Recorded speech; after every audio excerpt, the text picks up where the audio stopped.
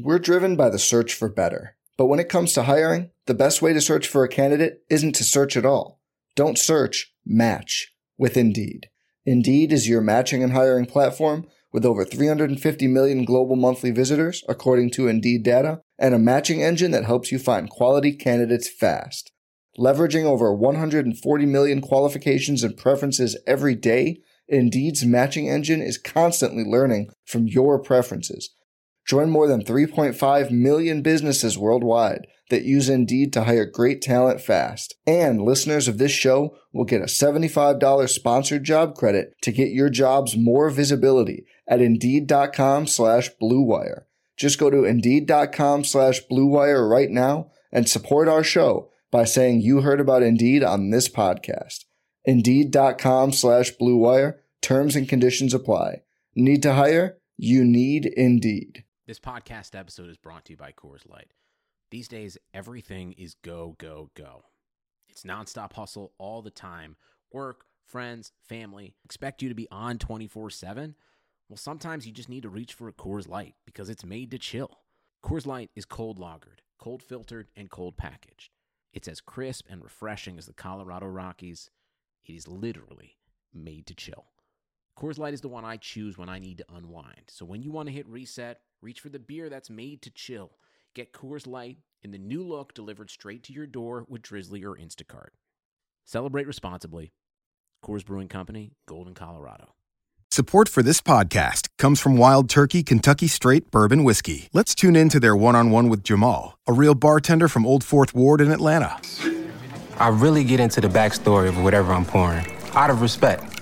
There are literally years of experience behind these bottles. Wild Turkey, same recipe since 1942. If you want a true classic, this is what you want to order. Wild Turkey. Wild Turkey Distilling Company, Lawrenceburg, Kentucky. Copyright 2020, Campari American, New York, New York. Never compromise, drink responsibly.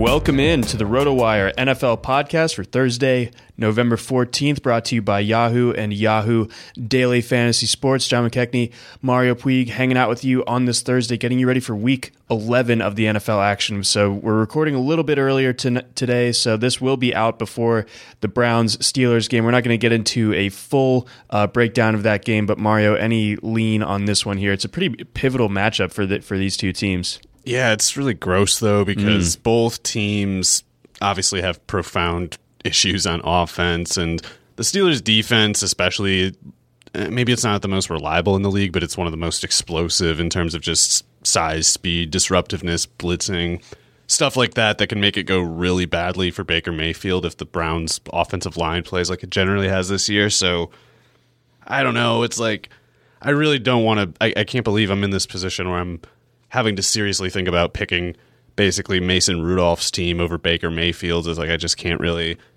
my brain can't really cope with that general thing, so I'm just kind of going haywire trying to think about it at all. But I guess I have to lean Browns because I just don't. I mean, James Conner, if his shoulder's okay, he could maybe carry that whole offense for a game like this because the Browns' run defense hasn't been so good, but I don't know if the Browns' run defense will be bad specifically against Mason Rudolph, where you approach the whole game with, not as much fear for the pass. And their corners on the Browns' defense can run. So I guess I'll lean toward a scenario where it's like both defenses generally dominate most of the game, but maybe it comes down to quarterback play at some point, and maybe Baker Mayfield being 10 times better than Mason Rudolph matters. Maybe it won't. I have no idea. This is heinous, and to say that I'm backing the Mason Rudolph side of this it feels wrong. But I'm also backing the Mike Tomlin side over Freddie Kitchens. That's a big part. It's like there's my checkmate. Basically, is what I'm saying there. So, and Tomlin, despite his just innate desire to challenge pass interferences, even when it's so clear that they're not going to get overturned. Still a far better coach than Freddie Kitchens. So that coupled with the defense, like you said, it's a really explosive defense. If they can cause the turnovers that Baker Mayfield and company have been prone to this point in the season, then I do kind of have to give the lean to the Steelers, at least to cover the 3 points on the road. Yeah, that makes sense. And I really have no position in it, so I can't argue against anybody picking the Steelers. It's like if I could, I would just keep my hands off this one. But I'm hoping for, as always, a big game from Nick Chubb, as much as it's hard to really see it. I think that Pittsburgh defense is going to play pretty tough in this. Yeah, I think so too. So I'll be fired up. Minkah Fitzpatrick in the IDP league last week, and that worked out extremely well. Hopefully he can make some big plays again. It's he could have worse matchups, you know. It's like I still say that Baker Mayfield's really good, but I don't know if there's really any quarterback that can play well on that team. The way that offense has played this year, the way they haven't been coached up on basic, really simple, fundamental kind of details, and when you can't do that, it really doesn't matter how talented, in theory, your personnel might be. Exactly. So that's been a huge overarching thing that's been working against the Browns throughout the course of the season. Before we dive into the rest of the Week 11 slate, we got a message from our friends over at Yahoo.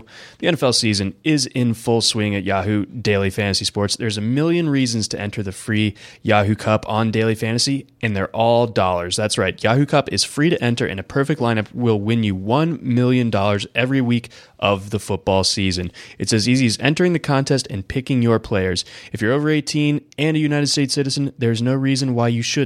Take your shot. Yahoo Daily Fantasy Football has new contests every week with guaranteed cash prizes. Even if you don't score a perfect lineup, you can still walk away from a game with a little cash. Choose Yahoo Daily Fantasy today. Get started now at yahoo.com/dailyfantasy. So Mario, we're going to start out by keeping things in the AFC North here. We got the Ravens playing host to the Texans. The Texans coming off the bye. This, I believe, is one of the better matchups that we'll see all week. This matchup will have huge implications for what the number 2 seed, maybe even the number 1 seed in the AFC is going to look like here. So Baltimore, the home team here, they are 4-point favorites. What are we looking at in this one? Well, it's interesting because I don't think that either team has played a team quite like the other, and that's not just, with respect to the quarterbacks, who are, of course, the most interesting subjects here.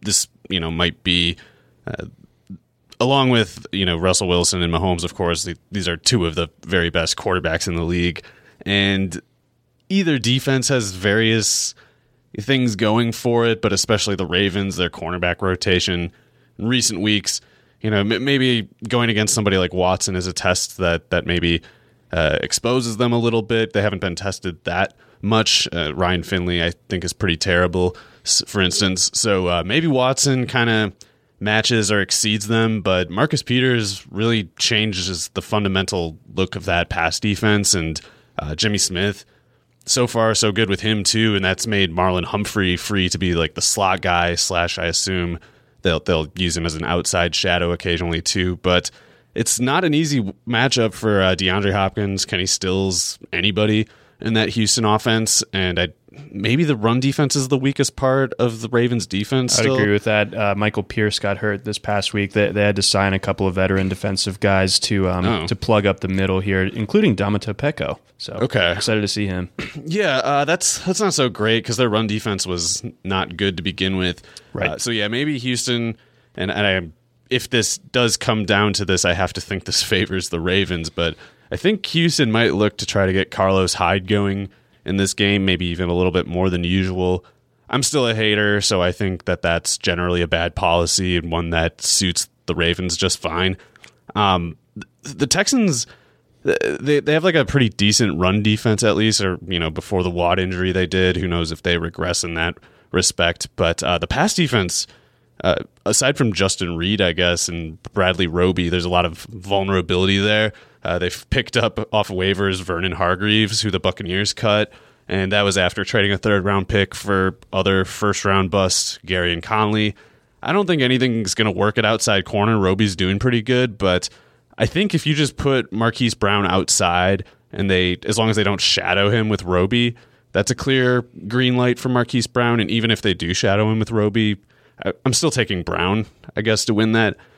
Reed, I don't know if Reed and McKinney and those guys are going to be tough for Mark Andrews, but those guys looked good last week, and generally, and especially on the outside, the Houston defense is pretty weak against the pass. So as long as Lamar can do pretty good as a passer, I think we have reason to believe no one in particular can contain him as a runner. So the way it's worked the past few weeks, I think should more or less remain the case for the Ravens, and so I'd probably pick them to win. Okay, all right, that's a good way of laying it all out. I think the Texans have a strong run defense, and that, like you said, their pass defense has been pretty shaky thus far. They're fifth worst in the league when it comes to fantasy points allowed to opposing quarterbacks. And when it's Lamar Jackson in action, it's a totally different way of answering the questions on what you can do with your defense, because you might be stout against the run, but in a more conventional sense, not really against what Lamar Jackson brings to the table. So I think that Baltimore will probably need to get some success going on the ground to really open things up in the pass and attack that outside, like you mentioned. If Marquise Brown, I don't know if he was practicing as of Thursday.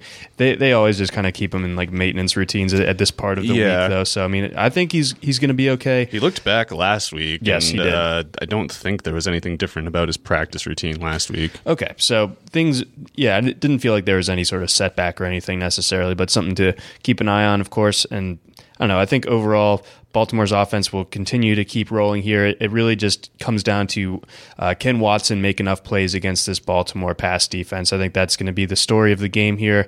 But with Baltimore being the home team, I give the edge to Baltimore. Yeah, I agree. I didn't realize it was a 4.5 kind of spread here. I guess that sounds about right to me, and I think Watson can, take over any game. But the same is true about Lamar Jackson, and it's in Baltimore. He's just got the better team generally, I think, and certainly the better coaching. So 2 years ago, I went to this Ravens-Texans game in Baltimore. It was a Monday night game. And going into that week, I also went to the Ravens-Packers game the week before up in Lambeau. So real world traveler here, seeing exotic Baltimore and Green Bay. I was expecting at the beginning of that season to be able to see Joe Flacco versus both Aaron Rodgers and Deshaun Watson, but with the way that the injuries played out that year, I got to see Flacco versus Brett Hundley, and then Flacco, I think, versus TJ Yates. Oh, cool. So that was awful. That wasn't good. It was bad. So I'm thinking that this time around, when it's Lamar Jackson versus Deshaun Watson, should be much better this time around. Clemson versus Louisville, they used to have some battles back in the college days too. Yeah. I agree. I think Lamar Jackson and Deshaun Watson are better than TJ Yates and Brett Hundley. Yes. Yeah. Yep. So this should be better than those games. Looking forward to it. Let's move on over to the Panthers versus the Falcons. This is an interesting one. The Panthers 5-point favorites at home. I think what the Falcons did last week is a complete mirage. I think if they had one game in them for the whole season to empty the clip and really go for it, it would be on the road against the Saints. I don't think that they're going to carry that over whatsoever into this matchup. I think the Panthers can squash them. Yeah, I guess as much as I'm a Kyle Allen skeptic, I would have to concede that this should be a pretty easy setting for him, because this Atlanta pass defense is it's reached the point where you can just tell there's a level of dysfunction with the team where nothing is going to get fixed. It's just too they basically lost their grip on just keeping it all together. And so with that, I think they're kind of descending into that sort of Freddie Kitchens kind of territory where it's maybe things would be better if you had good players, but probably not. And also, guess what? You don't have good players either. So their pass rush, of all things, came alive against the Saints. But I guess I should mention, I just look at a game like that, and I have to believe it just doesn't really mean anything. Granted, it could mean something. I just have no idea what explanation there is for something like that happening. For me, it would be less about giving the Falcons a ton of credit and more being like, Sean Payton, what were you doing? You had a bye week. Come on, man. Yeah, I definitely am inclined to leave it at Payton one way or another, whatever way it is. I guess you could say they didn't run the ball enough. I don't I don't really get it. It just, to me, still seems more likely that the Falcons are bad and that the Saints screwed up. That wiped out the entire rest of the pentathlon survivor pool. Yeah, I can Everyone's believe that. done. Yeah. That's why we all should have been saving the Ravens, I guess, because that was the only people that probably survived, right? I would say in general, but in that specific, 14-person survivor pool, that wiped everyone else out. Yeah. So, in any case, I think Kyle Allen and DJ Moore will be really chalky in DFS, but for very good reason. Might almost be kind of like the Christian Kirk kind of play for this week, in that it's not predicting specifically 35 points or whatever, but that he might be 30% owned, and you maybe just, at least in cash games, you'll maybe want to get DJ Moore out there. Curtis Samuel, of course, I think he's really good too. It's just the Falcons make it so easy for opposing passers, and DJ Moore tends to have the easier targets between himself and Samuel. So if there's no resistance and there's an easy play to make, it's like, I think it would generally be Moore before Samuel. Yeah, Moore's been doing 10 targets per game over the last 3 weeks, and he's been doing about 8 yards per target in that. So he's been really effective and efficient over that course of time there. So going up against the Falcons, I think that's total green light. And of course, McCaffrey enters the week as RB1 once again. Yeah, on the Atlanta side, that Hooper injury really sucks. He's out 4 weeks with an MCL sprain.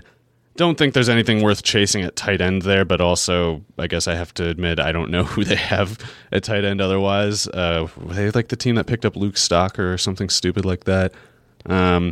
Anyway, I think with Hooper out, with Sanu traded... Something called Jaden Graham. Oh. I'm not familiar with his stylings. That doesn't sound like a real person. That's me. But yeah, I think with Sanu traded, with Hooper out, it's going to be this kind of thing where Russell Gage kind of gets some usage funneled toward him, because Julio's always going to be double, triple teamed, whatever. Maybe it's not the greatest matchup for him generally. I don't really know. But Gage in the slot, he's the main low depth of target kind of guy in that offense with Hooper and Sanu gone. And I think he could push just something like 10 targets with Hooper out. And I don't know if I'm going to go at it in DFS, because I don't think Gage is good, and I am worried about Ryan kind of just laying an egg in this one, but it's something to think about, because that offense was dependent on Hooper and Sanu specifically. Those were the 2 leading targets, I think, for along with Julio for a long time, so there's a big void there in addition to the Freeman injury. So Brian Hill probably going to take the workload there. Kenyon Barner might do something. Maybe Kadri Ollison is active after being a scratch for pretty much all of this year, but the Panthers' run defense is pretty bad, so as long as Ryan doesn't lay an egg, then it should be a spot for Hill to put up some respectable box score. Give the listeners a bit of a background on Brian Hill, if you will. Well, he was a good player, really productive player at Wyoming, and he left as a junior. So even though Hill's been around a long time, he only 5 days ago turned 24, so he's still in the prospect kind of category. He was a 5th-round pick who they cut and tried to put on their practice squad during his rookie year. The Bengals claimed him. The Bengals cut him, and the Falcons picked him back up late last year, and he had a couple nice plays last year before kind of just hanging around as the 3rd running back for most of this season. So he started behind Ito Smith on the depth chart, but I don't think there's an obvious case that Ito Smith is a better prospect than Hill. Hill is more of like a workhorse type than a pass-catching specialist, but looks pretty much like an average, maybe slightly above average kind of athlete who basically might be pretty good at just running between the tackles, because he did that a lot at Wyoming and put up huge numbers, including like early on in his career. Yeah, he in what's translated thus far, and obviously we're in a small sample as far as this year is concerned, but picking up a lot of yards after contact this year, and scored 22 touchdowns his last year at Wyoming before going pro. So pretty impressive numbers and production during his time at Wyoming. So knowing his prospect profile and getting the sense that he's going to at least get the first crack at being the main running back while Freeman is injured is enough for me to go after Brian Hill in waivers. Yeah, he should be owned in pretty much all 12-team leagues, I think, because he could be a top 10 running back this week. There have been much worse prospects who have made, meaningful fantasy impacts in the NFL. Like, I like him better than Wayne Gallman. Oh, yeah. I definitely would put Hill ahead of Gallman. There's like a little baseline there. Anything else for this game before we move on? Not really. The Falcons suck. Yeah, so don't fall for last week. Like, I think what we've seen from the Falcons through the first 10 weeks of the season or whatever it was heading into last week is the real Falcons. I don't think that last week is really indicative of what this team is going to be down the stretch. Let's move on over to the Cowboys facing off against the Lions. There's no line on this one. I guess Stafford's still dinged up with that back injury, so dinged up is probably putting it lightly in terms of what he's dealing with. Right. Obviously, if he's out, that changes everything for this game. Dallas needs to come out and win this one. I thought that they were... they really needed to win last week against the Vikings, and they let Kirk Cousins, who's like famous for letting down in big games, come in and beat them. Yeah, Dallas is a poorly coached team, but so are the Lions, so I think Dallas will beat them. The question is just what kind of fantasy production might there be in this game, and I don't know what's going on with Stafford, by the way. I thought every other time I've heard of a quarterback having a back, like a broken bone in their back, it was always the transverse process thing, which usually you could just kind of put a flak jacket on them and they play through it. But he didn't play through this, even though he plays through tons of injuries. So it's like it must be something different than the transverse process. I don't know that for sure. I just can't find anybody mentioning transverse process. So yeah, if it's not, then that just sounds like a really bad thing, like broken back. Like and it seemed to like creep up on them. It didn't really seem to get announced as such until late last week, or actually before the game. I think he wasn't an obvious out candidate last week before he just suddenly was on Sunday, if I remember right. Jeff Driscoll did a pretty good job, I thought. Kenny Golladay dropped a few passes in that game, and they weren't necessarily the greatest on-target passes, but Driscoll really looked a lot better than I would have expected based on his college career. He was always super toolsy, and he's shown a lot of poise in the NFL. I think he's a better player, better prospect than Ryan Finley, who the Bengals basically cut Driscoll and then spent a 4th-round pick to acquire. So both can move around a surprising amount. Yeah, Driscoll can really run. He could probably play wide receiver or something if he wasn't playing quarterback. But against Dallas, they're such a weird team in all aspects, but that does include the defense, where they've got some really good pass rushers, some good players up in the front 7, but they just never really seem to add up the way their sum of talent would lead you to think. So I definitely think Dallas can be beat, and I think Driscoll can do a solid effort against them. But yeah, still, I definitely believe in Dak Prescott, and the question, I guess, for me comes down to, will Dallas's offensive line fall apart without Connor Williams and maybe without La'el Collins? So that's the left guard and the right tackle. It would be weird if they did fall apart against the Lions of all teams, but as bad as their pass rush has been, they do have some big guys who are capable of being disruptive, especially if they're maybe going against some scrubs. But Xavier Su'a-Filo should replace Connor Williams, and I assume Cameron Fleming, if necessary, would replace La'el Collins, and both of those guys have played a lot, even though they're backups. So as long as Dak Prescott doesn't have to deal with unreasonable pressure, I think he's just a really good player. And also, I guess if Amari Cooper can be taken for granted, which I don't know. He hasn't been practicing, I don't think. So what was your favorite Dak Prescott meme, music being played over the hip loosening dance? I didn't click on any of those, but yeah, when I saw that on the broadcast, I was just like, what the hell is he doing? It's like, this is going to be a meme, isn't it? Yep, and you were correct. So yeah, that didn't take long. But that was pretty absurd looking. It just felt like I was having a concussion or something. Collinsworth voicing it over, like, look at him go and pop his hips. Oh my. I mean, it looks pretty ridiculous, of course, but maybe there's actually something to it, because he is making a lot of those kinds of throws this year that you really only see from Mahomes. Otherwise, it's like there's some sort of like torque revolution going on with quarterbacks right now. That's kind of weird. But yeah, Dak is playing at a really high level. The Lions got 2 good corners in Darius Slay, Justin Coleman, but the pass rush has been so bad. Even those guys are getting beat. Rashaan Melvin, super easy to torch. at the other corner spot. So what do you make of Randall Cobb then? It's interesting. He makes some nice plays this year, but he looks like he still has something in the tank, and I did not think that the last 2 years. Yeah, he has something in the tank. I think it's safe to say that Dak Prescott is just better than Aaron Rodgers as a passer, and Randall Cobb. He might have been better in the past. I don't really know, but he's more or less a guy who kind of just rides the wave. He doesn't really raise the level of the offense or lower it. So when Dak's just playing great like he has been, Cobb could contribute. Not as likely as, of course, Cooper and Gallup, but got to keep an eye on the Cooper thing. The knee is apparently an issue.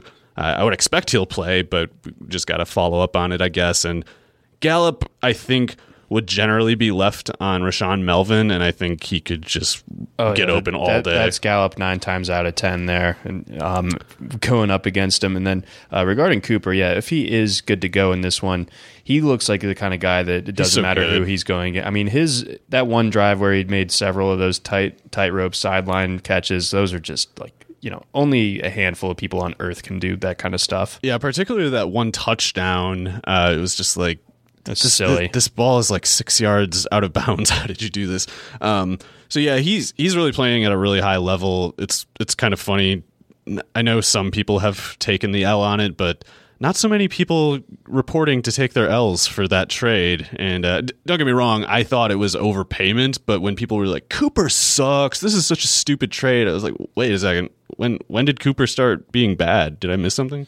Right. So those people need to most people please report him for their L. Most people were just like, this guy sucks. Jerry Jones is an idiot. It's like, Jerry Jones is definitely an idiot, but Amari Cooper, maybe overpayment aside, very good. I don't understand how that narrative ever got any traction. But yeah, I think if Cooper's able to play as good as Darius Slay is, Darius Slay I generally would project as the loser to Cooper, and especially if he has no pass rush giving him a fair shot in the first place. Yeah, that would be really killer if Dak has all day to throw there and Cooper is good to go. That's going to be a long day for that Detroit secondary. Let's move on over to Indianapolis going up against Jacksonville. Indianapolis coming off a loss to the Miami Dolphins. You hate to see it. We've been backing Indianapolis as a team that's, maybe short on talent, but long on good coaching for this season. So short on talent by now, though. Oh, man. It's just completely, trash. It doesn't team. even look like a 53-man NFL roster at this point. Trash receiver rotation, I should most specifically say. The team has a bunch of good players at various spots, but, Zach Pascal, good as he might be, as much as he might be a really good player for what the Colts do, he's more like a wide receiver 4 than a wide receiver 1 that he's been miscast as with T.Y. Hilton and Devin Funchess out. Devin Funchess is not coming back this week, even though he's apparently back in practice. So it's going to be Pascal again. Whether it's A.J. Bouye or Trey Herndon, I don't think it really matters. I don't think he gets open against those guys unless they basically screw up on the play. And Chester Rogers, not so good. He's the slot guy. I don't see him doing anything here. Who was it that Marcus Johnson played last week in the Deion Kane role, basically did the same thing as Deion Kane. So I just think it looks brutal with T.Y. Hilton, Paris Campbell, Devin Funchess all out. Brissett, I think it's safe to... I owe Brissett an apology, basically, because I thought Hoyer could more or less match him. That was wrong. Okay, yeah, so apology is floated out there, so Jacoby, if you're listening, please. Yeah, apologies to Jacoby, but especially a big finger wag at Brian Hoyer. Grizzled vets are supposed to be better than that against the Dolphins, buddy. Come on, man, and then you're going to let Ryan Fitzpatrick show you up like that. Yeah, so not great. On the Jacksonville side, Nick Foles coming back is pretty interesting. I do think he's probably... Obviously, he's not as good as a runner, and he's a lot less creative as an improviser than Gardner Minshew, but I do think that he's generally the better quarterback overall, which that's really not saying... That's not to specifically put Foles at a high level or like slight Minshew. Minshew's a rookie, so it's just hard for pretty much any rookie to be as good as a Super Bowl winning quarterback, even if he's not among the best Super Bowl winning quarterbacks. He's certainly no Dilfer or anything like that. So I think Foles is pretty good. I think his return maybe I don't know if it really affects the receivers so much. Dede Westbrook, don't know what the deal is with his injury. He obviously missed the last game out and was replaced by Keelan Cole, who did pretty well. He did. Yeah, Cole looked good. Yeah, with Dede Westbrook dropping so many passes, that actually might be something to keep an eye on because, I don't know, Cole's maybe better than him. Westbrook fast. Not as toolsy, but... Yeah, Westbrook's fast, but it's like if you keep dropping passes, what is it worth? Yep. So it looks like Westbrook will be back. It'll be interesting to see if Cole can maintain any playing time. Maybe they reduce like Conley's snaps a little bit and move Westbrook outside more often and have him do the speed decoy. I don't really know. But Cole really might be a threat to steal some snaps from Westbrook if things keep trending this way, I guess. Yeah, I think that he's on like the deep PPR radar at the very least now because he did look good in Westbrook's absence last week. And then as far as Foles goes, and this more has to do with me drafting Baker Mayfield and Sam Darnold as my two quarterbacks in the NFFC, but I am a happy Nick Foles owner now. Yes. As of last week, during the bye week, scooped in, and I will be starting him this week. Yeah, I like the setup for him. It's nice that it's in a dome. It's nice that he's going against a team with, I don't know what the latest is on Pierre Desir, but the Colts have been going with basically two rookie corners without Desir in the lineup. It was Rock Yassin, who isn't doing great this year, and then Marvell Tell, who they moved from safety to corner. And he had a good first start. I don't know how he did last week off the top of my head. It looks like, I don't know, this is week. The Colts haven't updated their injury report page, so I don't know what's going on with Desir. But if he's out again, as good as Marvell Tell might be, it's like putting him against DJ Chark, putting Rock Ya-Sin against DJ Chark. That's just a rough spot for those guys to be in. And I definitely think Chark should get back, not specifically predicting a big game, but I'll be pretty disappointed if he doesn't, reestablish himself as like a viable top 15 sort of fantasy play. Yeah, because Yassin, for like being a kind of like that classic Temple tough type of player and physical, that's all well and good, and like that helps him against a guy that's as big as DJ Chark, but it doesn't help that also DJ Chark has legitimate speed at that size too. So I think that he wins that matchup more often than not. Yeah, they're probably going to give a lot of help to Yassin and Marvell Tell if necessary, but Chark's just one of those guys. He's so fast, can jump so high, and he's shown ability after the catch underneath targets this year too. I just think he's a wide receiver one, and I think Foles stepping in bodes well enough generally that we should just kind of expect good things from Chark again. And if I remember correctly, I think the Jaguars made that decision on Foles. So last week, so he's been working with the starters, so he should be ready to hit the ground running there. Before we go on to our next batch of games, I got a message here from our friends over at Armchair Quarterback. Armchair Quarterback is a real-time game where you predict the next play during a live football broadcast. You know what the next play is going to be. Predict it and earn points, climb the leaderboard, and increase your chances to win tickets and other prizes. It's the perfect way to make watching games more exciting. We have a special league for all RotoWire subscribers, and we'll be posting the leaderboard online and be mentioning them here. This week, we're playing to the Chiefs-Chargers game on Monday night. You can also form your own league with your fantasy friends. The full schedule and game information is available at armchairquarterback.com. Armchair Quarterback, make every game bigger. We also get a message from our friends over at World Fantasy Sports. Already knocked out of your survivor pool? Do you end up losing early in the season, feeling like your success is based mostly on luck? Wish there was some alternative where you can use your actual fantasy sports knowledge as opposed to relying on whether a team wins or loses? Well, now there is. World Fantasy Pools brings you the first of its kind game type, stat-based survivor pools. World Fantasy Pools takes the traditional concept of survivor pools that players are familiar with and adds in a more exciting twist. Instead of choosing a team to win a game, you will use your fantasy knowledge to choose an athlete to achieve a designated stat line. Achieve that stat line and you advance. Fail to, and you will be eliminated. Be the last to survive or make it through all rounds to win or split the prize pool. Just choose one athlete each round to achieve a designated stat line to advance and win. It's that simple. Sign up and play today at www.worldfantasypools.com. All right, let's keep things rolling here. We got the Bills facing off against the Dolphins. Bills coming off a disappointing, kind of head-scratching loss there in Cleveland this past week, and the Dolphins lively. 2 wins in a row. They have a winning streak. Yeah. Whoa. I'll just blame the rest of the league for being terrible rather than giving the Dolphins too much credit on that one. I'm good with that. They're trying to lose, and it's. I think maybe that's just more the insightful details. Like, they're trying to lose, but they're so prone to failure they just can't stop winning now. Because you can tell they're trying to lose. I think that's quite seriously the most charitable read on any team that leaves Kalen Ballage as their like workhorse running back in an NFL offense.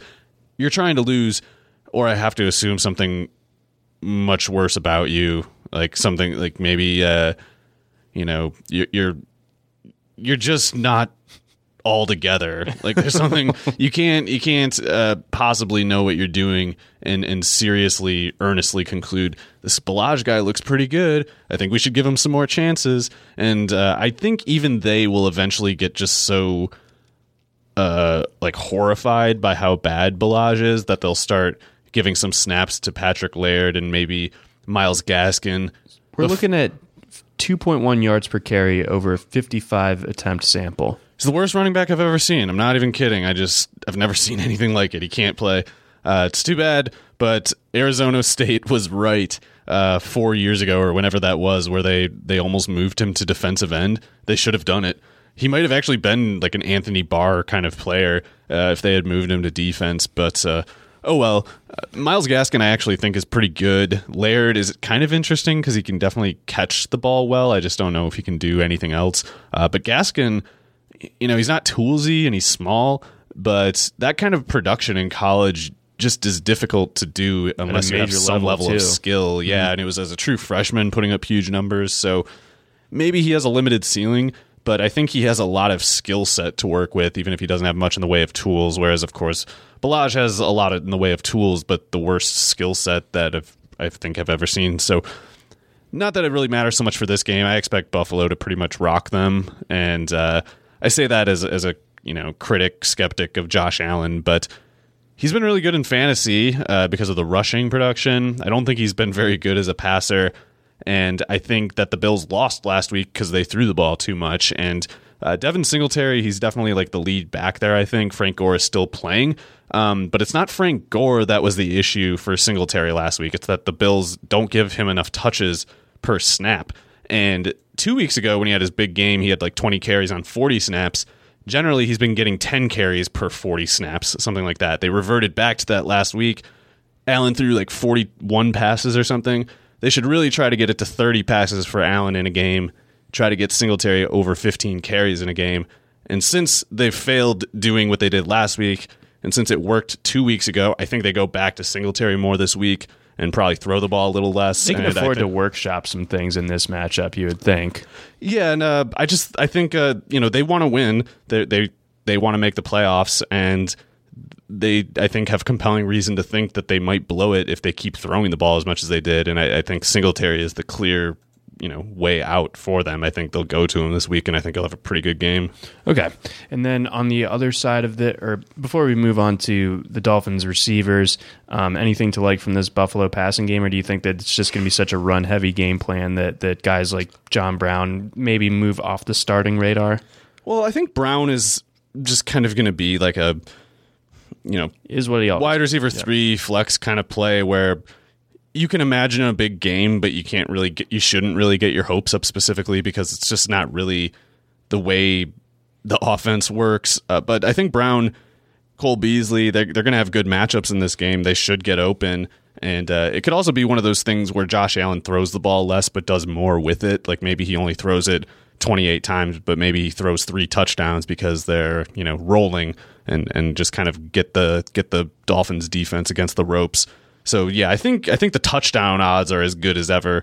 It's just I wouldn't expect Allen to throw 40 passes in this one. No, that would be overkill, or something would have gone very sideways if Allen has to throw that much. So yeah, I'm looking for the Bills to take care of business in that one. Let's move on over to the Vikings going up against the Broncos. Vikings at home, 10.5 point favorites. This is a lot of points to give Kirk Cousins, but the Broncos pretty bad, so that's a tough one. Yeah, and I know the Vikings defense, especially at corner, they've had all kinds of issues, But these guys in Denver, Courtland Sutton aside, are just not that threatening in my opinion. And I think it's safe to say that I'll try to pull up the running back stats here, but I think it's safe to say that even through their struggles, the Vikings' run defense has been pretty good. They're bottled up Zeke pretty nicely, I thought, for the most part last week. Yeah, definitely. And Eric Kendricks alone pretty much shuts down any pass catching. Crazy good year. Yeah, you can't really throw to your running back against the Vikings. It just doesn't work. But Phillip Lindsay, Royce Freeman, they're good running backs. Lindsay especially can go long on some play if somebody just slips or botches their gap, whatever it is. But I'm inclined to kind of just think that the Vikings, from being in Minnesota, from going against a team that kind of suits their tendencies anyway, like as great as Courtland Sutton is, and he looks awesome, going against just Courtland Sutton and not having to take anything else too seriously, you can probably contain him. Like you can probably keep him to whatever 60 yards and a touchdown on 10 targets or something like that, and then still hold the Broncos to 10 points, 13 points. And I think that'll be the case in this game.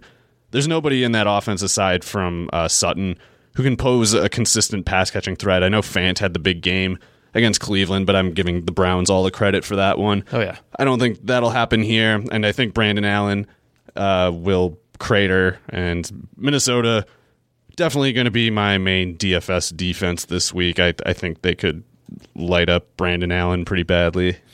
Yeah, it's just going to be a brutal spot for him. I thought one of the more interesting developments from last week's game as far as Minnesota is concerned with Thielen being out for that one, and I think Thielen is probably not going to be out. And that they should just hold him out through the bye week and just get him healthy for the stretch run.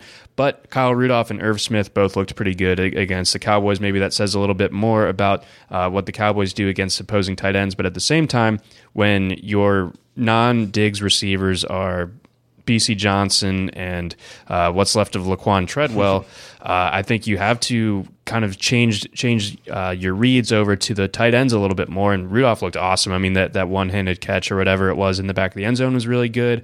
Irv Smith, obviously an interesting rookie tight end there. So I think both of those guys are also on the radar for this week, if not for only for DFS. I think Rudolph probably you can start in 12-teamers. Irv Smith probably more like the 2 tight end type of leagues. I actually think, at least in PPR, I would put Irv Smith ahead of Kyle Rudolph just because he kind of is the wide receiver too with Adam Thielen out. Him and BC Johnson, I guess, more or less splitting that. But I really do like Irv Smith a lot. I'm definitely putting him in some tournament lineups in DFS this week.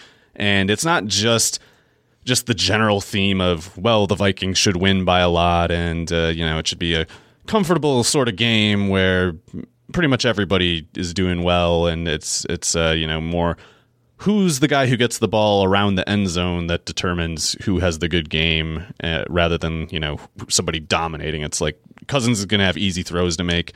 I think some of them might be to Irv Smith, especially if Chris Harris shadows Stephon Diggs, because as much as Diggs can beat him, and Diggs is great player to own season long, makes plenty of sense in DFS, of course. But Chris Harris is just a really good corner, and it might not even be a thing where Diggs fails to get open as much as just other people get open easier than him, because literally any other spot in the defense is more vulnerable than Chris Harris is. So if I think that the Vikings are going to win by a lot, and especially if I'm in a lineup where I'm maybe fading Dalvin Cook, I want to get somebody like Irv Smith in that lineup. Alexander Mattison, I think, makes plenty of sense as like a tournament. I was just about to bring him up. Yeah, because the Vikings should try to limit Cook's workload in this game. There's no reason to tempt disaster with his history of hamstring issues. He could literally just be held out of this game, and the spread should probably still stay around double digits. Like Mattison can do enough for the Vikings to win by 10 points. So I think him. Maybe getting 10 to 12 carries, Cook maybe topping out at something like 18 carries would make a lot of sense. I would actually try to get Cook less work than that if I were them, but he's just a cheat code, so it's understanding that it's hard to go away from him for very long. It's pretty good. Yeah, so Vikings should win by a lot is basically what I think, And I really like Irv Smith as a tournament play, not just in terms of like fading Dalvin Cook in a tournament lineup, but I think he could be their leading producer as a pass catcher too. Okay, that's definitely an interesting potential plot line from that game. Probably a game that I'm not going to be paying a ton of attention to. I mean, unless somehow the Broncos, who have been frisky at times this year, somehow are keeping this one competitive, I'll probably be keeping my attention elsewhere. Speaking of games I'll be keeping a closer eye on, we got a 50 over-under here in this Saints-Bucks game. This one should be one of the more fantasy intriguing games of the afternoon window on Sunday. Yeah, maybe there's something to say for the weather in a game like Baltimore's, where I guess it might be a bit windy. But otherwise I don't know why this game would be projected higher, or at least I feel like the floor. I'm sorry, it's 50, and then Baltimore's 51.5. I misspoke there. Oh no, I didn't. Sorry, I totally missed it. Actually, I was just being ADD and going back to, well, this is also a high scoring game. But yeah, I would have put Houston, Baltimore higher and I assume that the reason it's not higher is basically because Tampa should be an easier setting. Like, I guess it might be a little windy potentially in Baltimore, but man, I feel like the floor is lower with this game than it is in the Baltimore-Houston one, because Jameis is just the most ridiculous player. It's awesome. He's so I love it. Stupid. And I don't think Peyton will blow it 2 weeks in a row, so I'm not actually worried about the Saints side, but I am a little disturbed, It's like, how can you make something so simple so difficult last week? Like, you should have just beat the Falcons. They suck. They didn't even do anything in the game. Matt Ryan had a bad game. Nobody ran for anything. How'd you even lose? Like, how did you pull it off? And again, I think Sean Payton will have a better game plan here. Certainly Michael Thomas poised for a huge effort in this game. But it's tough. Are you going to lock him in everywhere? Because, I mean, we've talked about like the funnel effect and how the Bucs really good against the run, and by virtue of that, really terrible against the pass. Yeah, so on the one hand, it feels like Kamara has to happen soon. Gosh. But this matchup is really difficult to do so as a runner, so I think he'll and he could definitely do this, but I think he'll need to have a big game as a pass catcher if he's going to have one of his, memorable outputs. So as much as he's capable of it, I don't like the setting enough as like a reason to suspect it happening in this particular case. And Michael Thomas, I'd have to put the over-under on his receiving yardage at like 125 or something, and he could go for 200 yards in this game. Oh my goodness! He could maybe break the TO reception record against the Bears or whatever it was when he had like 22 catches. Did Brandon Marshall catch him? Oh wait, yeah, my bad. I'm so old. I forget when. I still think Corey Dillon set the rushing record. I don't remember Jamal Lewis breaking it. I was at that game. Yeah, that was the best game, best performance of all time by any player. And he also called it, by calling it. Right. I very specifically remember like being awake at 9 or 10 a.m. watching the ESPN countdown show, and Tom Jackson and Chris Berman or whatever, and they're like, Jamal Lewis today, very deadpan. He didn't seem to be joking at all. He didn't. He just very matter of factly said like, "Oh yeah, I'm going to break the rushing record today against them." And I wasn't watching that game, but I remember the game breaks, like the highlights coming in like every 10 minutes from that game. Like, Jamal Lewis is still going. He said he was going to break it, and it looks like he's going Folks, to. He is mashing that, right? Like, first carry, 82-yard touchdown. He had, the way it lined up that year, he had 500 rushing yards against the Browns. Oh, yeah. So, oh man, that was a little aside there. That's a bit of a tangent, but it's such a good one. We're allowed. Yeah. So anyway, back to the stupid Saints and Buccaneers. I think this is a really good matchup for Chris Godwin, because PJ Williams, who did seem to play last week, I haven't been able to look at the snap counts yet, but he came back from injury, I think, and displaced Chauncey Gardner-Johnson, or however it goes, who had been the slot corner in his place for 2 weeks, and he did way better than PJ Williams. So I think if PJ Williams is in there, that's a green light for Godwin. But I guess it's worth keeping an eye on whether they give Chauncey Gardner-Johnson snaps at PJ Williams' expense. Okay, Gardner-Johnson was a pretty intriguing prospect, I think, out of Florida. PJ Williams played 68 snaps last week. Okay, well, if he keeps playing, that's great news for Godwin. But yeah, last week... People are going to talk about Mike Evans, too, because of what happened in New Orleans earlier this season, right? What do you mean? I think his goose egg was against Saints. Right. Lattimore is just one of those things. I feel like he's limited in practice. It might be worth keeping an eye on his status closer to Sunday. But I think that's one of those things where, as much as you would much rather see a different corner than Lattimore coming up for the matchup, it's also one of those deals where Evans will beat him sometimes. It's just Lattimore is going to win some of the games and Evans is going to win some of them. If anything, Evans losing the last round would just make me suspect he's that much closer to his next win, so I don't envision myself going at Evans a whole lot in DFS this week. Maybe I'll rethink that, but I just think it'll be a lot easier for Chris Godwin.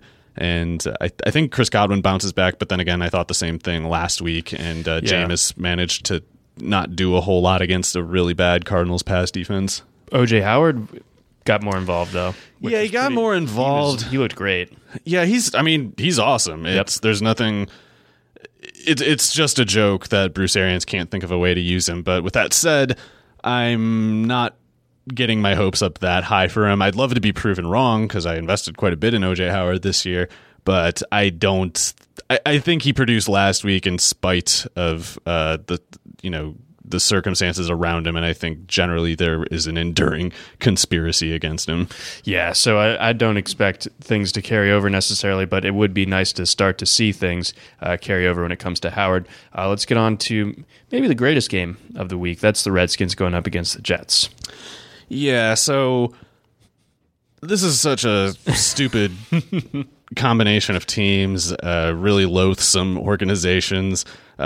Washington, just because of Dan Snyder. The Jets, not quite as contemptible in a moral sense as They're Dan more Snyder. Clown, laughy type of franchise. It's just ridiculous, and honestly, it's not funny. It's just tedious at this point. It's not funny to be this bad, this long all the time. It was funny for a while, but now it's just kind of irritating, especially because they're screwing with Darnold in his developments, because it's weird. I feel like this is 3 games in a row now where Darnold basically came out really fast and scored, I think, maybe on each of the first 3 drives in those games. And I have to assume in the final 3 quarters, so let's say the final 9 quarters of those 3 games, I would be surprised if he threw for more than a combined 300 yards between them. He completely falls asleep after the first 1 or 2 drives, and that's with easy matchups. So that it's an easy matchup again here against Washington in terms of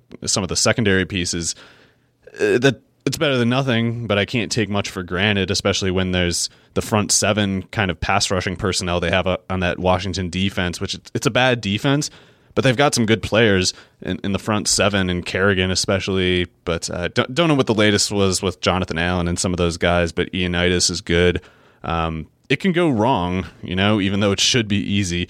I'd like to see Robbie Anderson get more involved, but I think if he doesn't, I feel like if he keeps running on the left side, he might see more of Dunbar than Norman, who I think plays on the left side of the defense, if I remember right, in which case Demaryius Thomas might be running against him more often.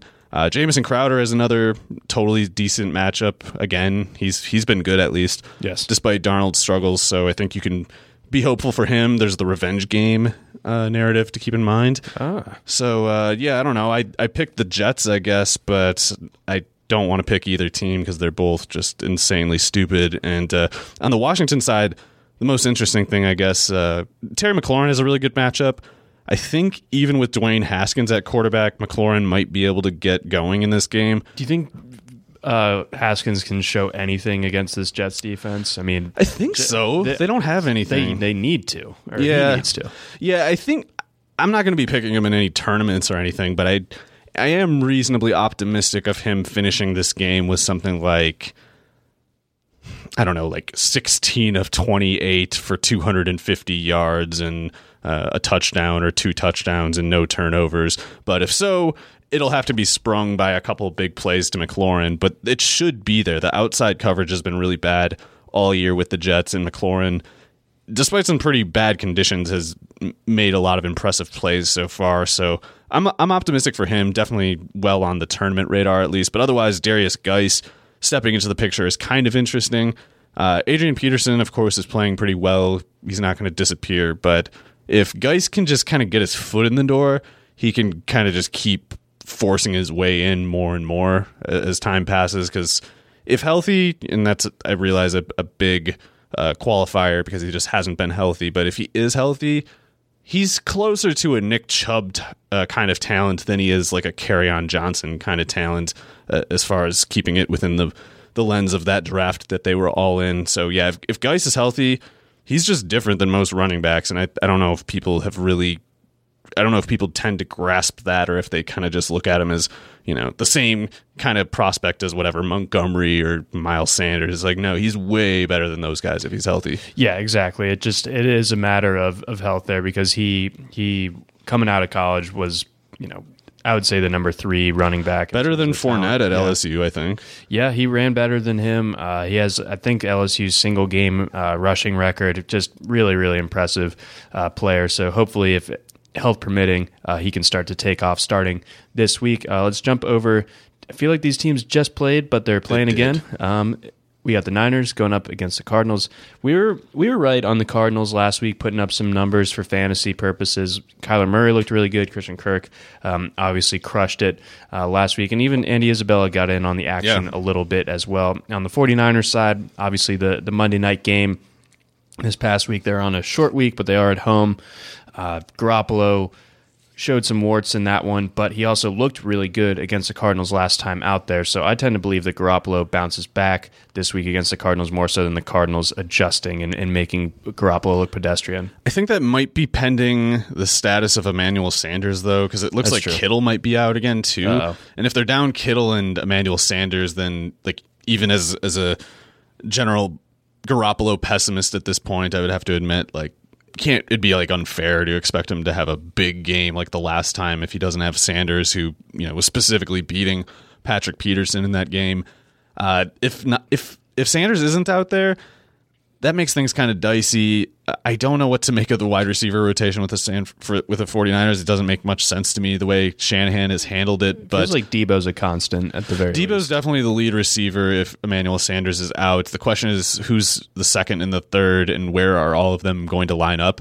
Because if Debo plays outside, then he'll get the shadow coverage, I think, of Patrick Peterson. And as much as Debo's looked good lately, it's a lot different to produce against Patrick Peterson that it is against Trey Flowers and Nico Thorpe, or whoever the Seahawks have, very bad corners. And there's a couple things that could happen, though. Debo could stay outside and get shadowed by Peterson, or in the event that Sanders is out, Shanahan could specifically just make Samuel line up in the slot more than he has in other games this year. And Shanahan shows, I think, some matchup sensibility, like some adaptability with his play calling. Like I noticed something in Emmanuel Sanders' splits from the last game. Oh, it was they got Emmanuel Sanders lined up more on the left before he got hurt, and I think that was specifically because they were targeting Emmanuel Sanders on Trey Flowers and then Thorpe, but then of course he got hurt with a very weird looking injury. Like he was just running, then grabbed his chest and like left the field immediately. And they're calling it a rib injury, but it's like, that sounds almost like an oblique kind of thing or something. I don't know how the hell. The Sanders injury? Yeah. Yeah, it looked very, he did just kind of grab at his rib cage and, so maybe an intercostal strain perchance. Yeah, he must have pulled something or ripped up some cartilage. I don't know what it was. I can't imagine that feels very good. Well, yeah, that was what was weird too, is like he seemed to be like in a lot of pain too. It didn't seem like he was just like, I can't quite turn the way I need to. He was just like, he grabbed his chest and was like, I have to leave.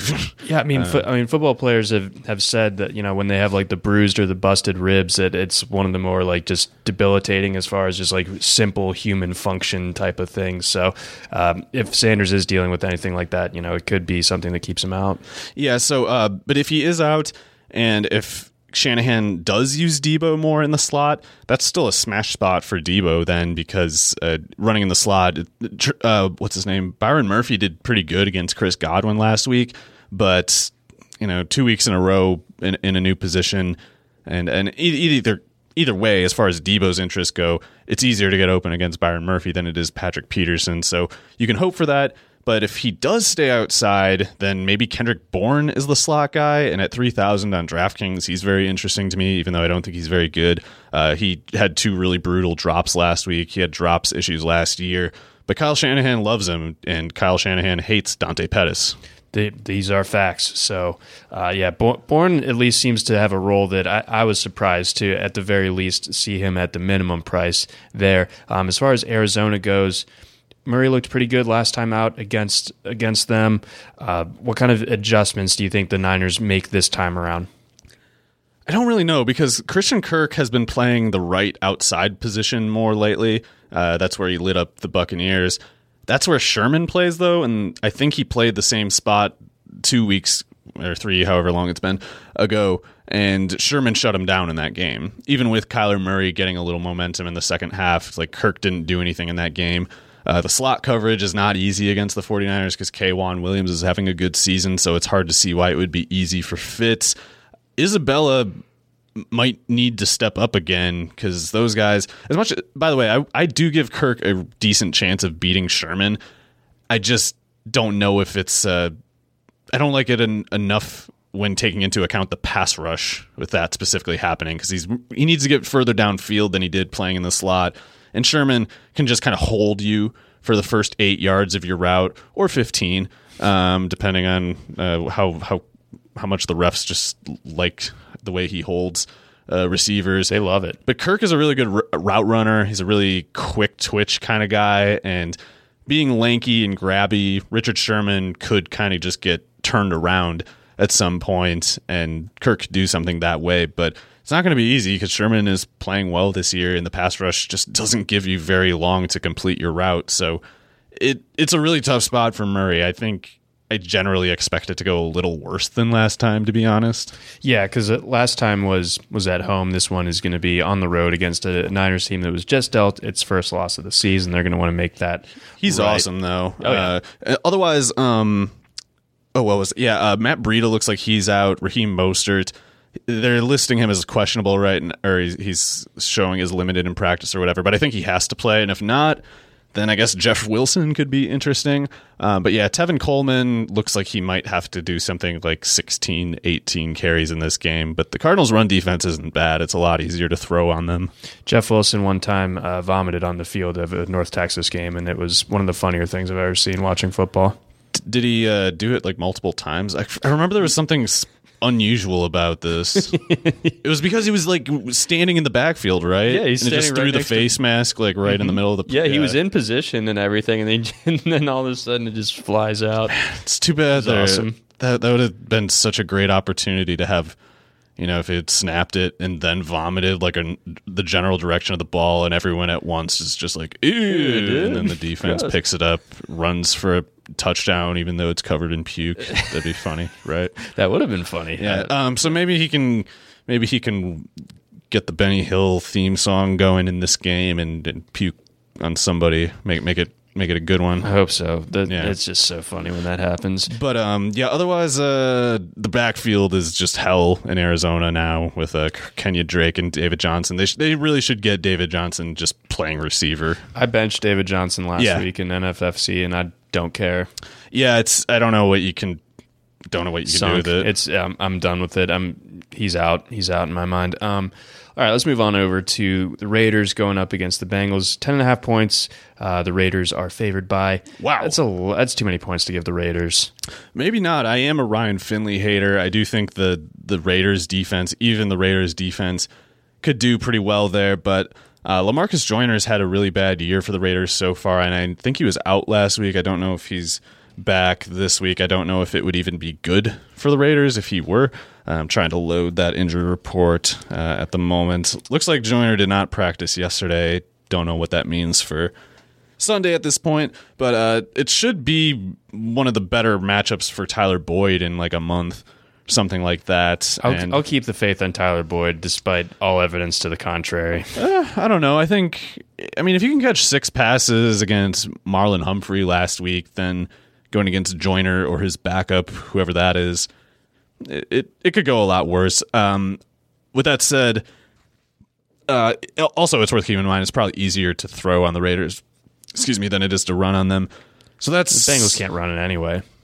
Yeah, Mixon got going a little bit last week, but as we've seen in other games, he can truly leave you with a goose egg. So it should be a little easier to pass than to run. So that's good for Tyler Boyd, Auden Tate, I guess Alex Erickson technically, even though I was kind of hoping to just kind of refuse to acknowledge that he exists. I just don't understand what's going on over there. He should not be outproducing Tyler Boyd. It happened twice in the past month. I think it's going to stop. I'm praying for my own sanity that it stops in this game. But otherwise, I think it's time for Darren Waller to bounce back. I like Waller quite a bit this week. And Tyrell, I think, generally lines up if I remember right anyway, he generally lines up where William Jackson is. And they could just move him to the other side. The Bengals don't shadow anybody. But if they do leave him over on Jackson too much, that would maybe push a funnel toward Waller a little bit, maybe Hunter Renfrow a little bit. But yeah, Josh Jacobs chalk week, and it's pretty difficult to argue against it. Yeah, I love Jacobs this week. I think everybody does. But, unlike David Montgomery just completely screwing me over last week, I feel confident that Jacobs will get this one going. Yeah, as much as I was kind of a hater of both as prospects, I definitely have Jacobs ahead of Montgomery, and I think that also Jacobs has probably a lot more help. So his offensive line's way better. His quarterback's not Mitch Trubisky. His quarterback is not Mitch Trubisky. So yeah, it should be a really nice spot for Josh Jacobs. I might do a tournament lineup on DraftKings with Jalen Richard though, just because I can imagine the Raiders covering this actually if my Finley hate is true. And I mean Richard, I don't need to tell you this, but he's a great source of just picking up a few cheap catches and getting some production that way. So the playing time fluctuated all year, and it's really frustrating because he's still being super efficient like he always has as a pass catcher. And even with Renfrow, Tyrell, Waller there stepping up, I really feel like they could have used him more, but maybe this game, maybe not. But if not now, then probably never. Yeah, the Bengals can really make you answer that question. Let's move on over to the Patriots going up against the Eagles. Patriots 3.5-point road favorites. This is gonna I think suck. the Patriots just absolutely drag them. Really? Yeah. Well, so I can imagine this being really ugly for both teams, just because the weather looks like it might not be super cooperative there. It might be a little cold, a little windy, and I just am not convinced that Brady can throw much downfield. And if he can't, if there isn't a credible downfield threat, maybe the Eagles can be a respectable pass defense if they only have to cover 15 yards of the field. Maybe not. Maybe that's giving them too much credit. But I think you can both still really like a guy like Mohamed Sanu as kind of especially a cash game kind of play, because he's really cheap, I feel like, especially on FanDuel. I don't remember what he was on DraftKings, but the PPR there, he caught 14 passes or whatever it was in that other game. So Sanu's going to get targets. I just don't know if he's going to make enough big plays for it to really matter on the scoreboard. Like, I think he'll be good in PPR especially, but he might have like an 8-catch, 72-yard kind of game. And I can imagine this one ending something like 21-17.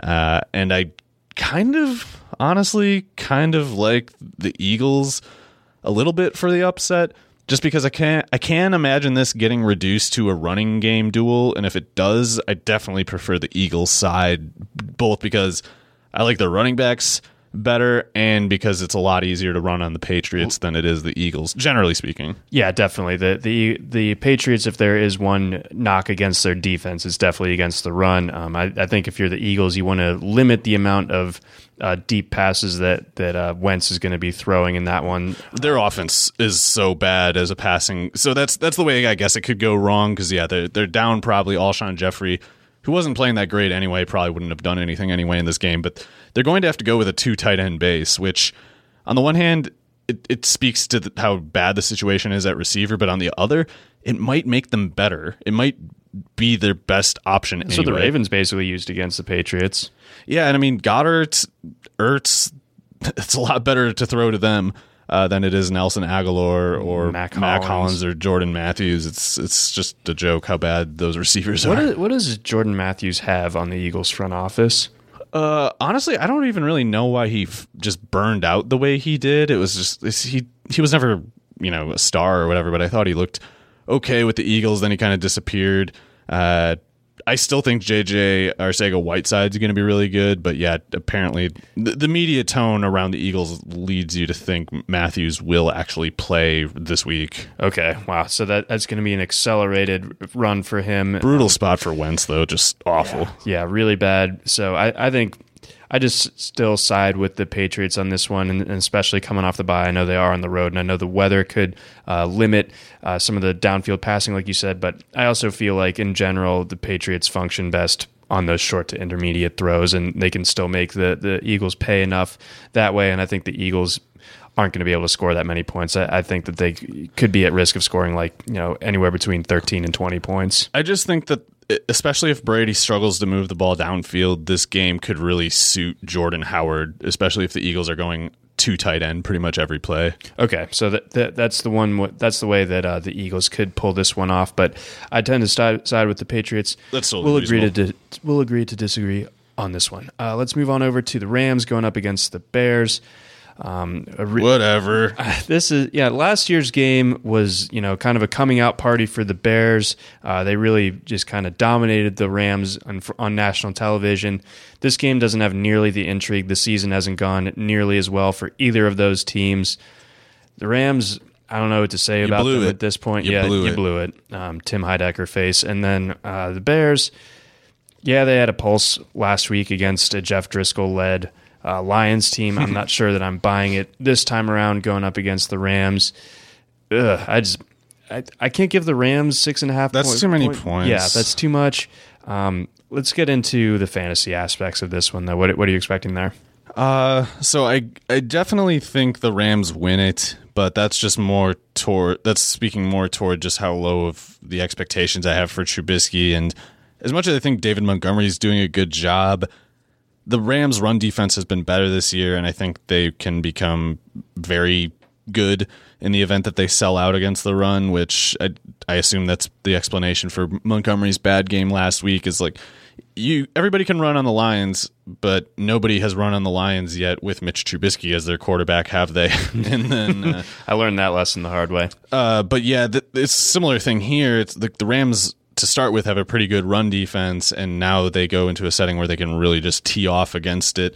As long as you just put some safety help over the top to make sure Gabriel doesn't run past somebody, and as long as you have somebody on Allen Robinson to just at least hopefully tackle him on the catches that Trubisky does manage to get vaguely in his vicinity, then you can probably just, over the long course of the game, just choke out the Bears, because they're not going to just start putting touchdowns up on you.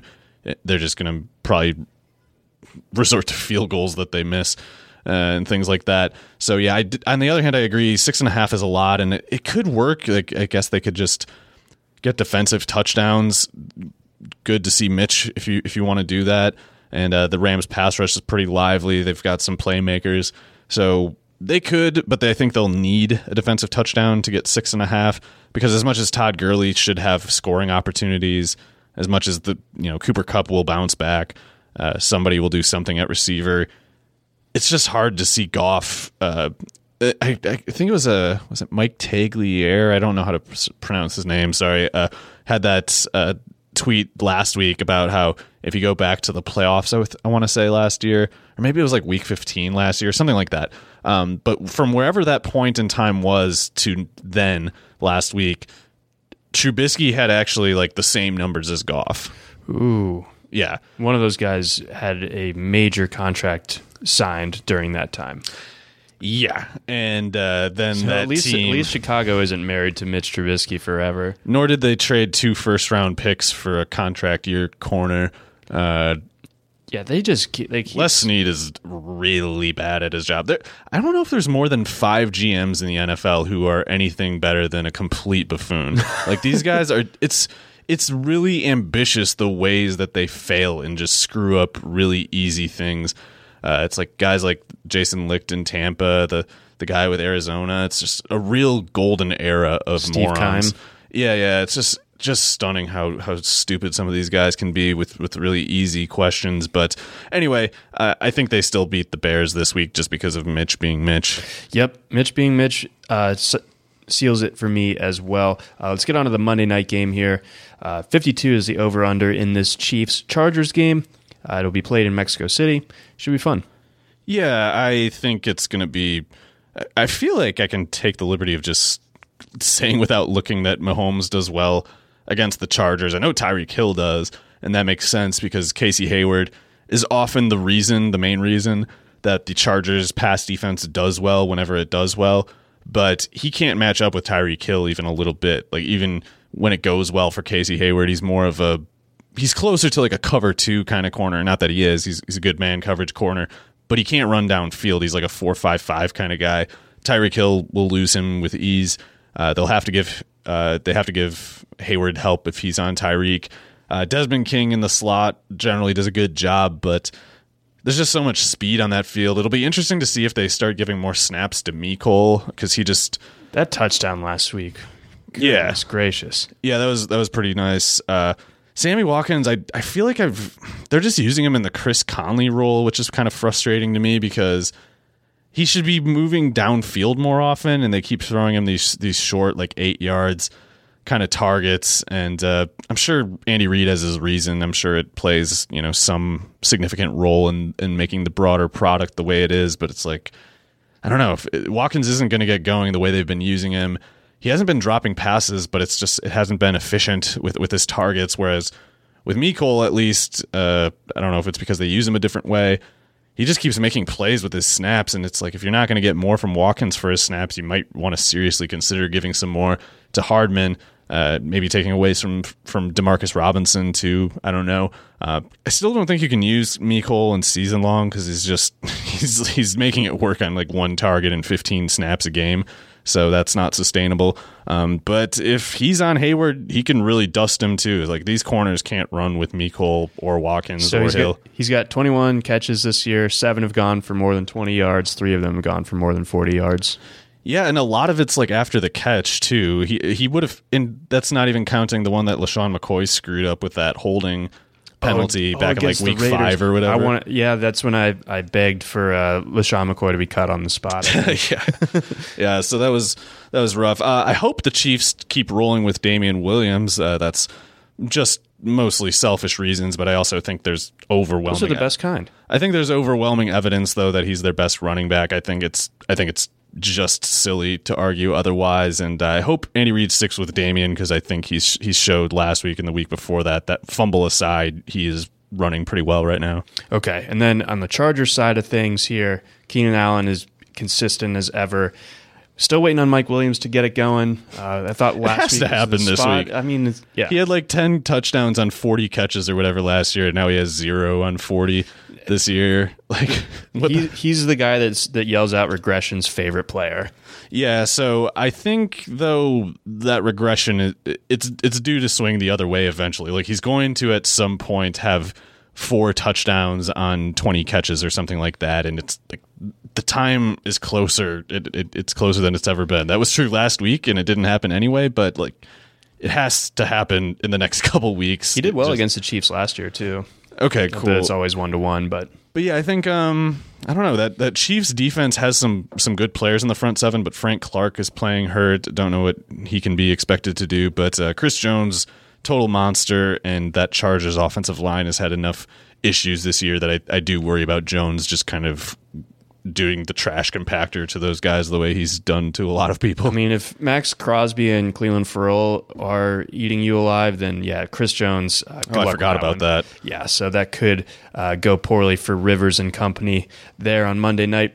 Let's wrap things up for today's show. Andrew Laird and Scott Genstead will carry you on the Friday episode of the RotoWire Fantasy Sports Podcast, or RotoWire Fantasy Football Podcast, brought to you by Yahoo and Yahoo Daily Fantasy Sports.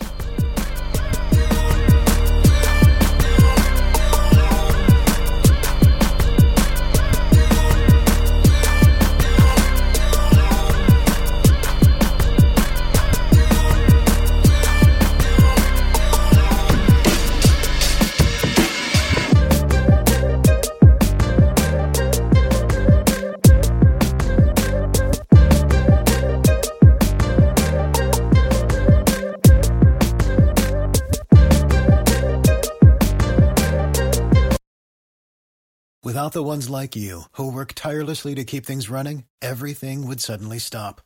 Hospitals, factories, schools, and power plants, they all depend on you.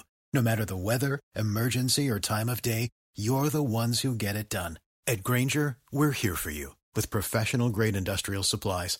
Count on real-time product availability and fast delivery. Call, click Grainger.com, or just stop by. Grainger, for the ones who get it done.